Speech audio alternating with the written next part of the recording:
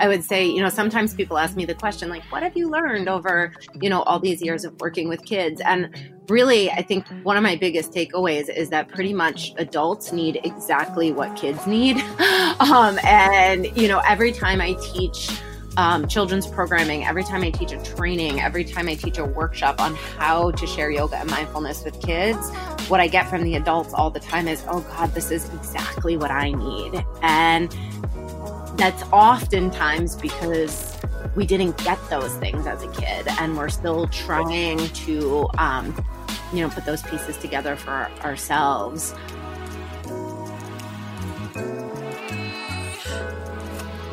That was Jennifer Harper. Hey everyone, and welcome back to Seeker and Sage. Danny Pomploon here, and I am your host. Today's episode 155. Jennifer Harper is on the show, and we are tossing out a very big buzzword. Drumroll, trauma. Yeah, we've all got it, especially myself. Listen, I'm no one to be shy about, my trauma and my story and all of that. And so I think it's important to have these conversations on the show first.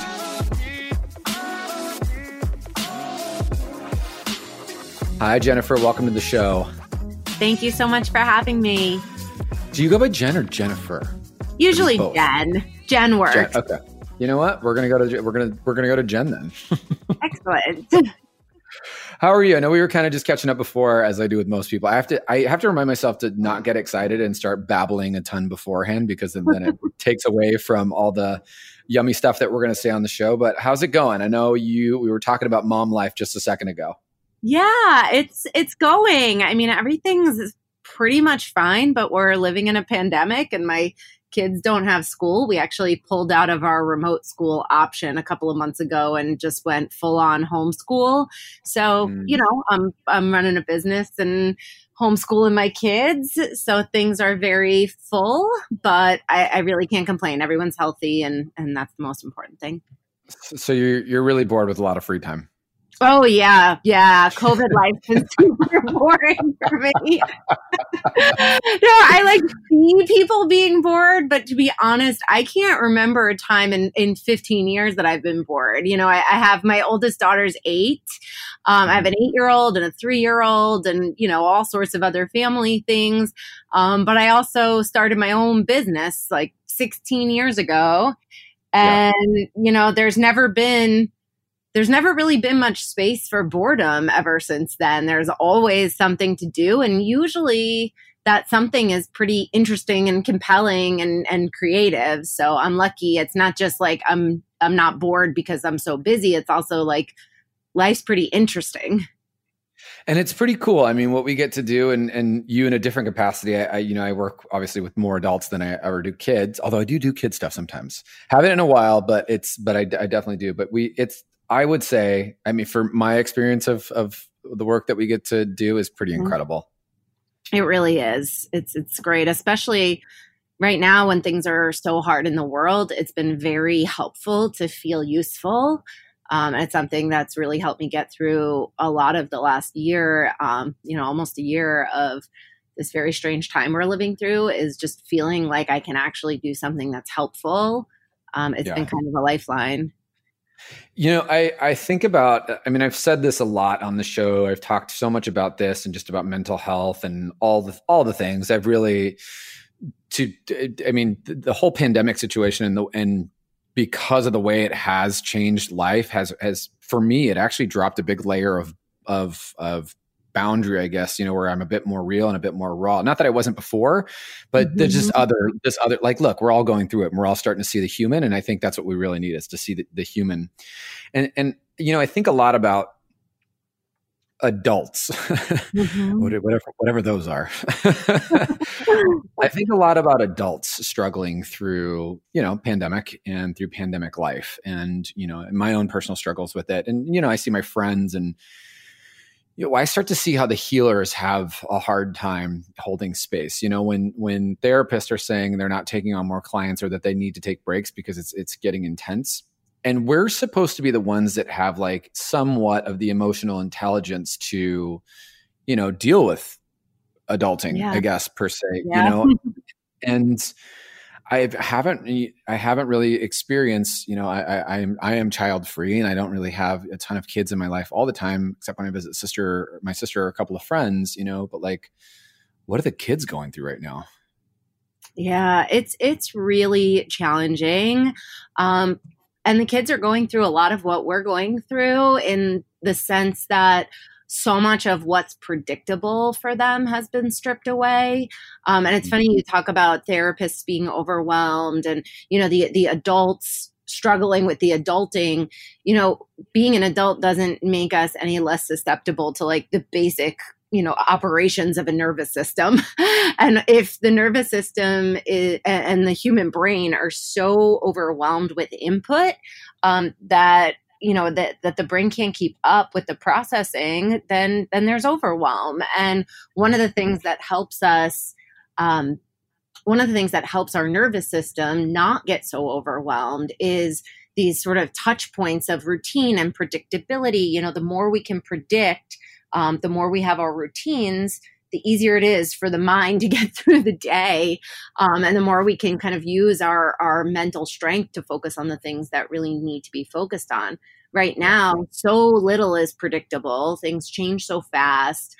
So many routines have changed that the mind needs to work on all that stuff and doesn't have those like resting points. And for kids, this is really magnified with all of the changes to their school life. But the thing is, parents and caregivers can do a lot to mitigate that. Like as adults, we're absorbing everything, and we have to set our own boundaries. Where do we build our routines? How do we limit our news media? In what ways do we stay informed, but also, be able to regulate our capacity to take in information? Like there's all these choices we make as adults that impact how we process all this change, and fear and information. For kids, their experiences are radically different from each other depending on how their grown-ups are doing. So the grown-ups in the situation have a huge capacity to put boundaries around children's experiences right now in ways that can be helpful. But also, of course, the harder of a time you're having as an adult, the more challenging it is to sort of create that safer space for the kids in your life. So can you give me like, I get you and I follow, and I'd love to hear like an example, like something that a parent can do, to help really set that boundary on the experience, given, the time where, given where we're at in the world. Yeah. So it's such a good question. And it's, of course, varies so much because families are so different, and caregivers have such different responsibilities and challenges themselves. But I think one of the things that can be really helpful for kids right now is looking at basically two factors. And, I talk a lot and teach a lot on anxiety in my work. And one of the core understandings about anxiety that I've come to, over these years with children especially, is that there are two things that really magnify anxiety. And one is overstimulation and the other is disconnection. And I was mentioning earlier, this kind of like routine and predictability. And I find that with kids, a lack of routines leads to overstimulation really quickly. So, for my kids, my own children and my clients, when anxiety is rising, when kids are getting overwhelmed, I'm always asking, how do I reduce stimulation and how do I increase connection? And in the immediate short term, the reducing stimulation might be things like, seeing where you can turn down the volume on life. Maybe it's a little less tech, a little bit of contained spaces. My kids really benefit from small spaces. It sounds funny, but we have a room in our house where we just took the door off a closet and made it like a little cozy corner. And when the kids are in there, there's less even visual stimulation because they're in a small space. So the nervous system can take a break, doesn't have to take in so much input, and adding touchstones of routine. And I think sometimes parents and caregivers get overwhelmed with the idea of routine when kids are home from school and there's so many they get kind of stuck on like, okay, do we need to be in a rigid routine every day?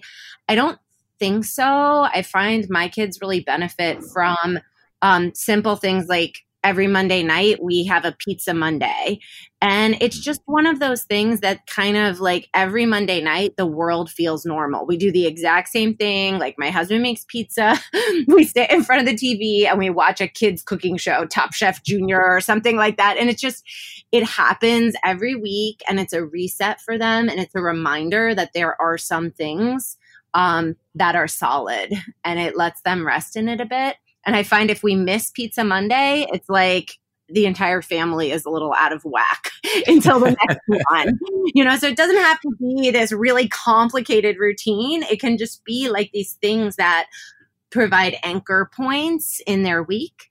And the more those things can help them connect with their important grown-ups, the better. So if those touch points of routine are also opportunities to connect, that's really important. I think when we think about connecting in terms of reducing kids' overwhelm and anxiety, sometimes we focus too much on talking with our kids, but our kids really need opportunities to connect where they don't need to like explain themselves. They don't even need to understand what's going on for themselves. They just need to feel like they're not in it alone. So finding ways to connect without a lot of talking is really important. Pizza really does solve everything, is what you're saying. Well, I'm lucky. I get homemade pizza every Monday, so I don't know. I guess it depends on the pizza. I'm like, yeah, me too. I put it in the oven from the frozen section. That's homemade. It's not delivered. It's like, a lot of what you say, I think about, like my own personal experience with even having a cozy corner. I was in a small studio apartment for most of this pandemic. That was like 425 square feet. I actually felt like I was going insane because I was having to live, work, eat, sleep, like everything in this small little 12 by 12 room with, a detached bathroom, a detached mini kitchen. It was too small, but in my newer space, I have, an area downstairs where, I sit and where I do my podcast at, and then I can practice and I can do yoga downstairs. And then my upstairs, kind of little nook that is my resting area where it's completely different. It's a sanctuary. Laptops aren't allowed up there. The phone, is only allowed up there until an hour before bed. And then I go and I plug it in away from the area. So that it's a very, like you said, it's a very cozy nook where, my nervous system does get to decompress. Coming from someone that does have generalized anxiety disorder, which I think a lot of us probably have a decent amount of or we do now anyway. We definitely do now. It is a great way to just, like you said, it is a great way to turn all of that stimulus off and to, disconnect, especially as an adult who runs a business online. Who is always, having a ding or an email or a ping or a message or a this or a that, or you respond and there's you know what I mean? There's just like that endless cycle of notifications and, having to it's funny. You would think, online, like, well, where do you have to be, but there's so many calls and meetings. It's a little too much. It's where your mind has to be, right? It's where your mind has to be. And every time you get more input through your senses, your mind loses the opportunity to sort of integrate the information that it's already received. And if we don't have that integration time, then we get overwhelmed and anxious because the protective part of our brain doesn't really know if we're safe or not. We're always, that protective part of the brain is always using our senses to gather information, mostly to answer that question, am I safe? And if the information is coming at us so quickly that we can't really integrate it and make sense of it, then we can never really let our guard down. Yeah. Yeah, let's get a little more into your work specifically. Sure. Yeah, let's. So I know a lot of it is obviously with children, and you've created Little Flower Yoga, and I'm sure you can let's kind of speak to that a little bit more. But a lot of this, what people don't understand, maybe we can connect the dots there. Some of the stuff that we go through as adults is because of childhood anxiety. Oh, absolutely. I mean, one of the things I would say, sometimes people ask me the question, like, what have you learned over, all these years of working with kids? And really, I think one of my biggest takeaways is that pretty much adults need exactly what kids need. And, every time I teach children's programming, every time I teach a training, every time I teach a workshop on how to share yoga and mindfulness with kids, what I get from the adults all the time is, oh God, this is exactly what I need. And that's oftentimes because we didn't get those things as a kid and we're still trying to, put those pieces together for ourselves. And there are things that we need to feel as a kid in order to be attuned to, in order to, let me say, there are things that are optimal to get as a child that help us most fully feel free to be ourselves, right? Kids, their sense of safety is largely dependent on how the grownups around them see them.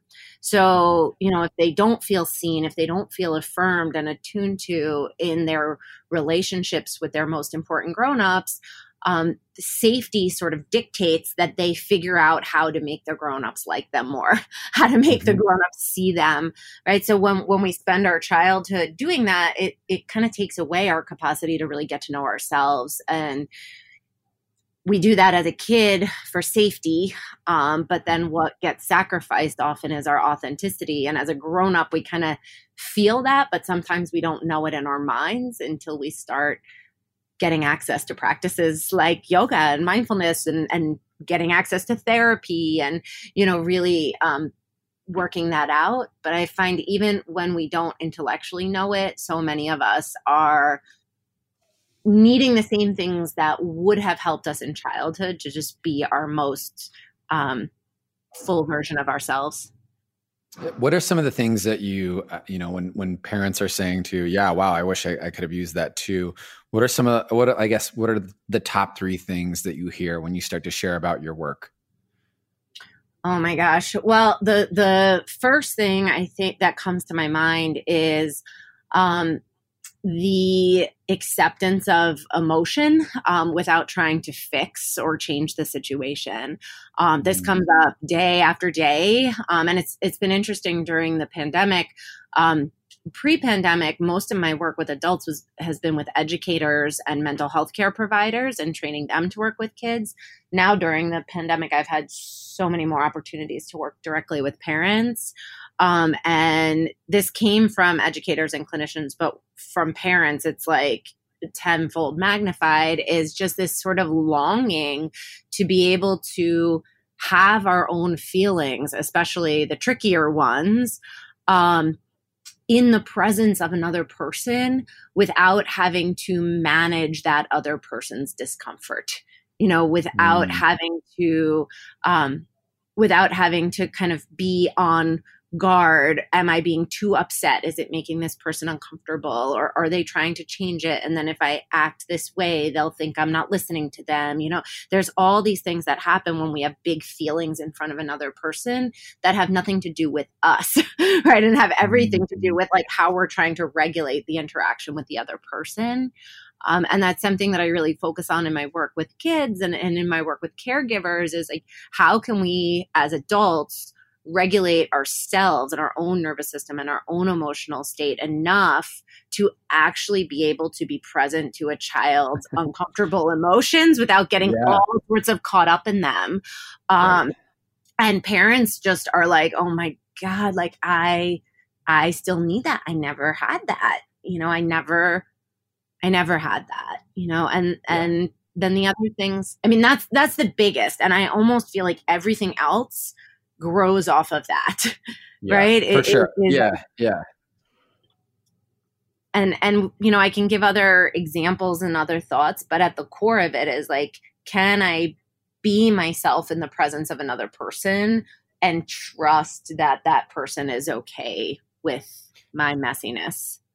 And that requires that level of awearness, right? It requires that level of like tuning.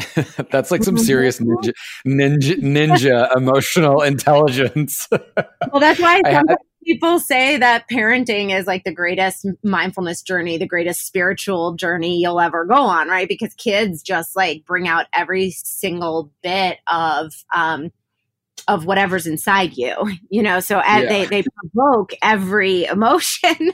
They provoke every emotion. They test every boundary. They do things that remind you of your own childhood. I mean, they push the button on every trigger you've got, so if you are committed to a sort of intentional, aware, mindful approach to parenting, where you're really interested in doing that work of self-reflection, it can get overwhelming kind of quick because, you've got this sort of like constant spiritual teacher, like running around in your house, testing you at every moment. Yeah. Yeah. I think, like something that I've learned recently as an adult, there's this difference between discernment and judgment, right? Where one of them is like coming from a place of not authenticity, and let's get really clear. Like, we're not meaning the word like, can you just be like really authentic and da-da-da, but truly like when you're acting from a place of self versus a place of like reaction or, not being present, I guess is a great way to say it. Right. Yeah. But I had this conflict recently where I was asking someone to do something and they weren't understanding what I was having them do. And so I was like, well, no, like try it this way. And they didn't understand it still. Yeah. And then they came back defensively and they're like, okay, Sergeant, I'm trying to do it this way. And I kept pushing for like, no, like I'm asking you to do it this way. I'm asking you to do it this way. And finally we like got, through the communication and like the thing ended up happening. And the observation was, oh, wait a minute, from a friend who is super ninja in emotional intelligence, I call him, but pausing that situation and being like, oh, wait, I see that you are confused and let's address the confusion first and how that's going and how that's feeling and where you're at with that. Okay, cool. Yeah. Once we've addressed that, now we can move forward with where is the confusion and what part of my communication isn't working and where can we get it to a place where it can work? Yeah. It's so important, like that sort of capacity to stop and backtrack. Like when you're in those situations, whether it's with a kid or another adult, when everybody's emotions start getting bigger and people start acting, like you're saying, defensive or, challenging in a way that like makes it clear, like somebody doesn't feel safe here, sort of whenever I always think like whenever there's this block to our capacity to communicate, this sort of, inability to show up like fully and hear each other, it's usually because someone or both people are trying to keep themselves safe. And if you feel like you have to try to keep yourself safe, it kind of takes away the possibility for true connection. And that should really be the goal of communication, right? So it's always important. And it comes up, especially in work with kids and especially kids who've experienced trauma, which so many have, is like, if you get to an impasse or things seem edgy, that reminder of like somebody in this situation is trying to stay safe. Right. Can diffuse a lot of the judgment, and then you can step back and unwind it. I feel like I need to pay you for our session today because I feel like I'm getting so much. I'm having this moment of like, oh shit. See, all the grown-ups need the same thing. Well, that's the end of our episode. We'll talk to you later. I gotta go. Bye. No, but Jen, go ahead. Yeah. Oh no, I was just gonna say it's just so fundamental. Like the things that kids need are the things that adults need, especially when we're in those moments of like, I don't feel seen, I don't feel safe, I don't feel like I belong in this situation. We go right back to the way we felt as kids. Okay, so I have another question for you here. Like, I think about. I had a really hard time for a while with this there's a shift in language in the way that we're moving forward as a society. I think there's a lot of talk of more safe space and what that actually means, and holding the container and the capacity and trauma and so on and so forth. And I had a really hard time with it. I actually pushed it away because I felt like it was sometimes it can almost, for me, this is my experience. So I wanted to say that this is my experience. It doesn't have to be anybody else's. You don't have to agree with it. I'm all right. What it felt like at times was like this giant woke battle. Does that make sense? Like it was like, yeah, I understand. So many people had this language, and it was almost weaponized. Like if you didn't understand it, then you weren't, I just didn't feel safe. It didn't feel safe that I didn't understand it. It didn't feel safe that I didn't get it. It didn't feel safe that the way that it was brought up for me in my experience of it wasn't an actual like intellect, like, hey, let's introduce you to this stuff because this is where we're moving, but more so like, you don't understand this. How? Yeah. Does that make sense? And so I mean, my experience is completely different. But I think my experience was probably more unusual than yours. I think your experience is really common, and it's important that we understand it as a society and also as a field, or we're not going to be able to move forward in connection. It's going to be everybody feeling, judged and running away. 100%. And that's what it felt like. It wasn't until, afterwards where I actually had another friend who we got in a conversation, and this friend was very much like, are you okay? Like, do you feel all right now? And I was like, yeah. And he just picked up and he's like, okay, so this, my observation is this could be a little defensive, which tells me like, are you confused? And I said, yeah, actually, I just don't get this. Yeah. And he's so like, it just, 2 hours later down the rabbit hole, I got to understand the language of safe and, everything. And I got it. And I actually felt like a better human because of it. Like, oh my God, these are things that I'd been feeling for so long, or, that I was trying to get to, and I didn't have the language or the understanding. And now that I did, it was like, it blew my mind when I got there in that 2-hour conversation. And it also made so much like it course corrected so many, I guess let's yoga this. It course corrected some of the samskaras, some of the thought patterns that I just kept, digging that groove deeper and deeper. I could feel course correcting because I had the understanding of the language. That makes sense?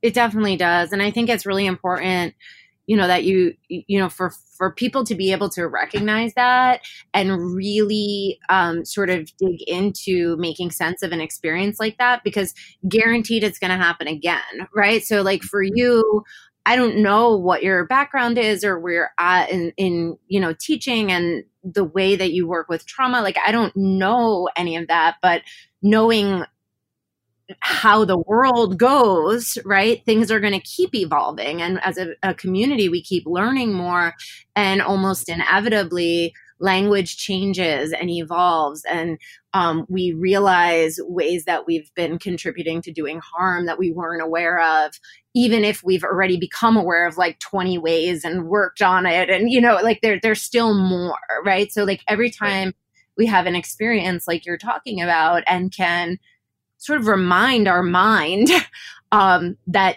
discomfort probably means you're feeling judged or uncomfortable and unhappy and less confident. Like every time you can feel those emotions and let it be a reminder, oh, this means there might be something to learn here. This means there might be something I don't understand. And I want to get curious about that, right? If we can allow discomfort to prompt curiosity instead of defensiveness, then we don't have to like be that little kid on the outside of the cool club, and I think that feeling is so like, it's so deep in so many people because we don't live in a culture that really affirms children, like as a collective, right? There's a lot of variation in that, but the structures of our society, like the structures of schooling and testing and like the foundational structures of our culture and our society don't actually embrace and affirm children's like full humanity most of the time. So collectively, right, many of us really are so deeply yearning for belonging that feeling excluded because of what we don't know like sends us fleeing to some other group of people that will take us in and understand us.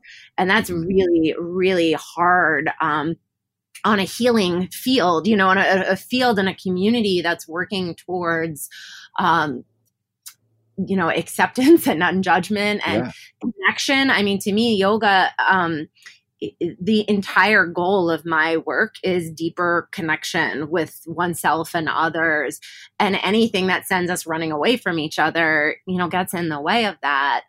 At the same time, we live in a society and a structure where like the experience you had, you know, sometimes people who've experienced certain types of traumas, like in order to be heard, you have to make people so deeply uncomfortable that they actually have a reason to listen. And it's a paradox because it can push people away, but at the same time, it's so frustrating in so many cases that these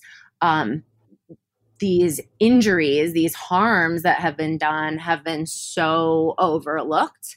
And perpetuated in spaces that are supposed to be welcoming healing spaces, that it almost is impossible to be soft and subtle about it, right? Because it's just, it's not taken seriously. So, you know, for me, my experience was so different. The first place I ever taught yoga was in a domestic violence shelter. First place. Oh, wow. Yeah. So, you know, you went there. I mean, my entire trajectory, I mean, because for me, I didn't come to yoga and say, I want to teach yoga and then go out and find, I was already working with children and with, you know, with folks who'd experienced trauma. I came to yoga because I was looking for ways to help myself and people I was working with and connected with heal in a way that was embodied, right? Because trauma is such an embodied experience. And, you know, when you talk about creating a safer space and helping people find safety, one of the first things that I think about is like a sense of safety in one's own body. Because for so many people, sensation in the body is in and of itself frightening on a gut level, on a core like nervous system level.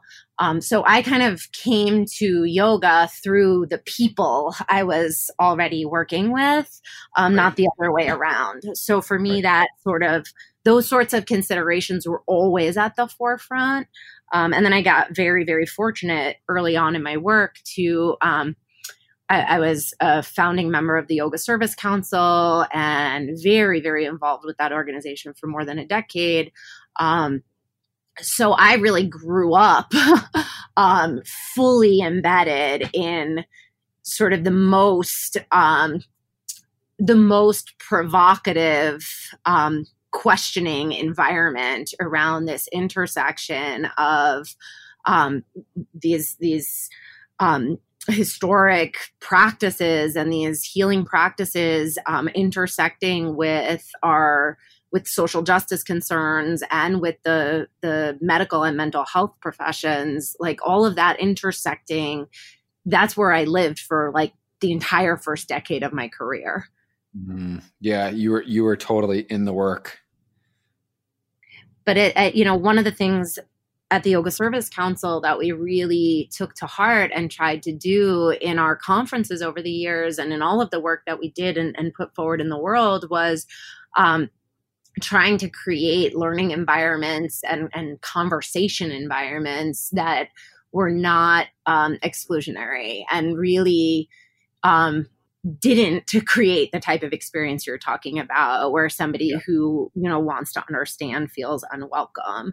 But it's, you know, we had many situations arise where people did feel extremely challenged and provoked.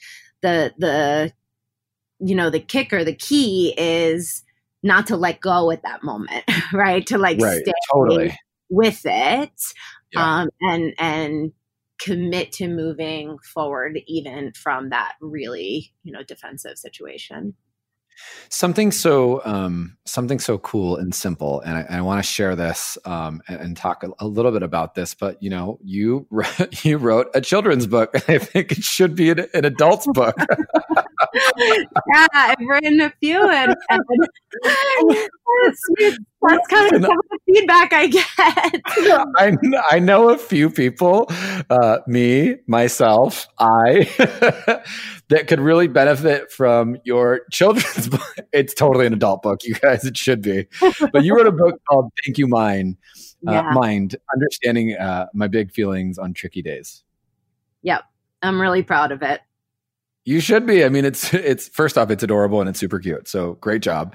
But I mean, you're literally speaking to all of our inner child and to the children that are out there. Tell us about the book. And, I know this is a combination of, it's really everything that we just got to, in this conversation, but written as a book for children. Yeah. Yeah. So, this is my second children's book, and I have some other books for adults and some card decks. And, but I wrote I wrote a book called Thank You Body, Thank You Heart last year that was really a gratitude-based body scan for kids. And I wanted to put a practice in a book. And I mentioned I have two daughters, a 3-year-old and an 8-year-old. And, the things that stick for kids often are rooted in the things that become rituals, and books that they love get read over and over and over again. So I was really thinking about, how can I speak directly to kids in a way that will embed in them, that will stick. And so the idea of writing children's books was, very natural for me. And then I was asking myself, okay, what are the books I actually like to read to my kids that aren't going to drive me crazy? And, I realized I really like to read rhyming books. And also when books rhyme, kids remember them. So right, I started writing these books all in this rhyming cadence.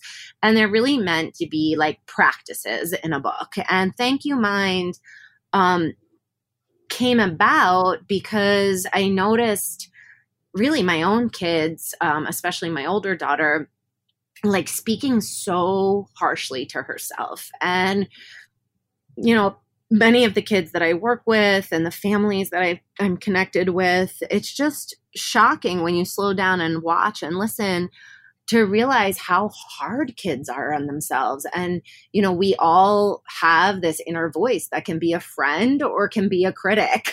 But so many of the adults in their lives, I think, have these strong inner critics that's just what the kids are picking up on.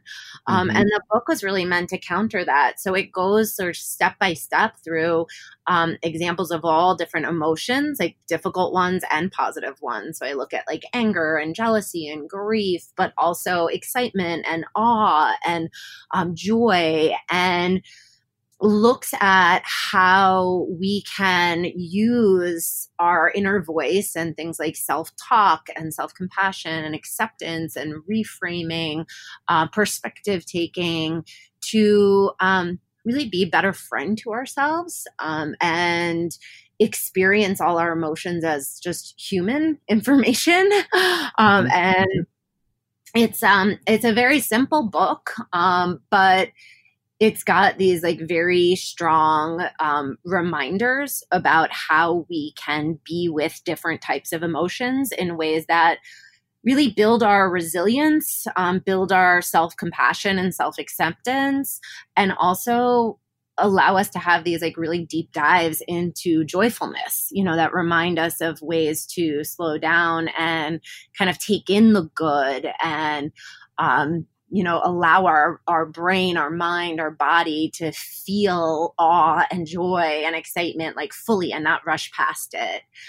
So that's where the book came from. And, when I wrote the dedication of the book, and I don't remember it word for word, I'm going to mess it up, but I really, when I dedicated the book, I wanted to write a dedication that was for kids and adults. And, the idea in the dedication was that the book was written for any kid who ever felt like they had to make their feelings smaller. And for every grown-up still working to be a good friend to themselves. Mm-hmm. Mm-hmm. I mean, you hit the nail right on the head. It's something that, it speaks to me a lot is, how do we be our own best friend for a bit? You know, how do we Mm-hmm. hold that space? And I use the reference a lot of like, it's your best friend and they're calling you and they need you. And how do you show up?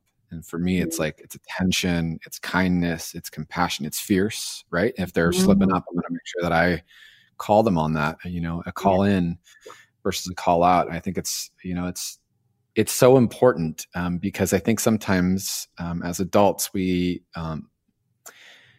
this could, you know, this is just my sense on it. Not that we forget, but we get so caught up in adulting. You know, we get caught Mm-hmm. up in the job, we get caught up in the house, we get caught up in this, and this, that we forget to maintain some of the most important stuff. And sometimes all the adulting can be a distraction from the maintenance of that inner child, from that inner self. And I really do see, you know, in my eyes, the world is changing a lot. The conversations that are being held are a lot different than they were before. The conversations in yoga are being held a lot different. And so I just think that this, you know, this work that you're offering is not only for kids, but this is something that adults, you know, have a really beautiful opportunity to check in and nurture themselves with. Yeah, thank you.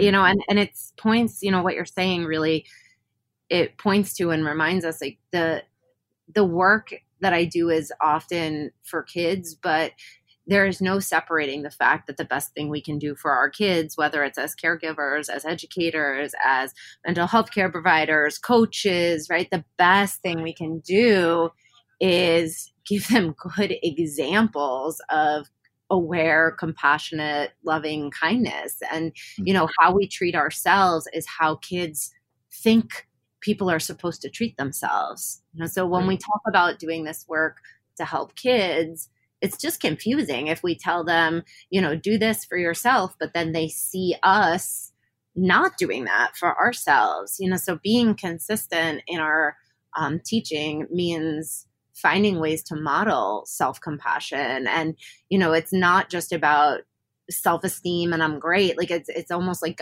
compassionate accountability.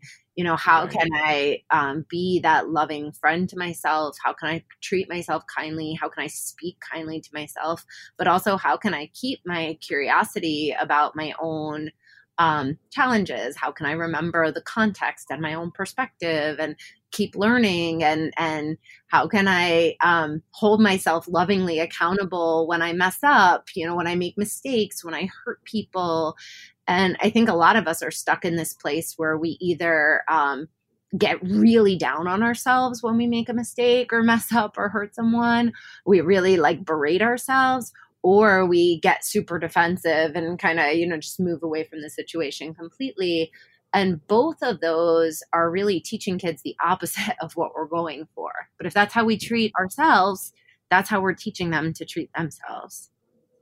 So important. Like, you know, I think a lot about just having these conversations in general and how, you know, the more that we get to have these conversations and air these conversations, maybe it might give one or a second or a third person permission to do the same with them and their circle. And, you know, I think it's beautiful. It's brilliant. And I think it should be a required book for everyone before you get a driver's license or anything. You got to read this book. You know, it rhymes, so we could make people memorize it. Totally. Before you take a teacher training, it is the Bhagavad Gita is the second required reading to this. Yeah, you know, we've got a lot of capacity to make sense of our own experiences, but it's very hard to do that when we're really overwhelmed and when we're taking in so much and not giving ourselves any spaces for, you know, settling and reflecting. You know, the reflection piece is so important, like self-reflection, reflection on the situation. But when we're like a million miles an hour, go, we never have the opportunity to reflect. And that's when people get stuck. I feel it. Jen, thank you for, thank you for one, creating this space to educate us and to, you know, help us understand a little more about emotions and how they work. Not only, I know the work is for kids, but literally this is the best, like, I know most adults I know are going to benefit from this conversation. So thank you for creating the container for us to have this conversation and to educate this on us and to really empower more people to go there. And I just appreciate all of your work and everything that you're doing and your bright light in the world. That's important. Thank you. Oh, thank you so much. Those are really kind words, and I appreciate you having me on the show. Until the next Seeker and Sage, this is Danny and Jen saying peace out.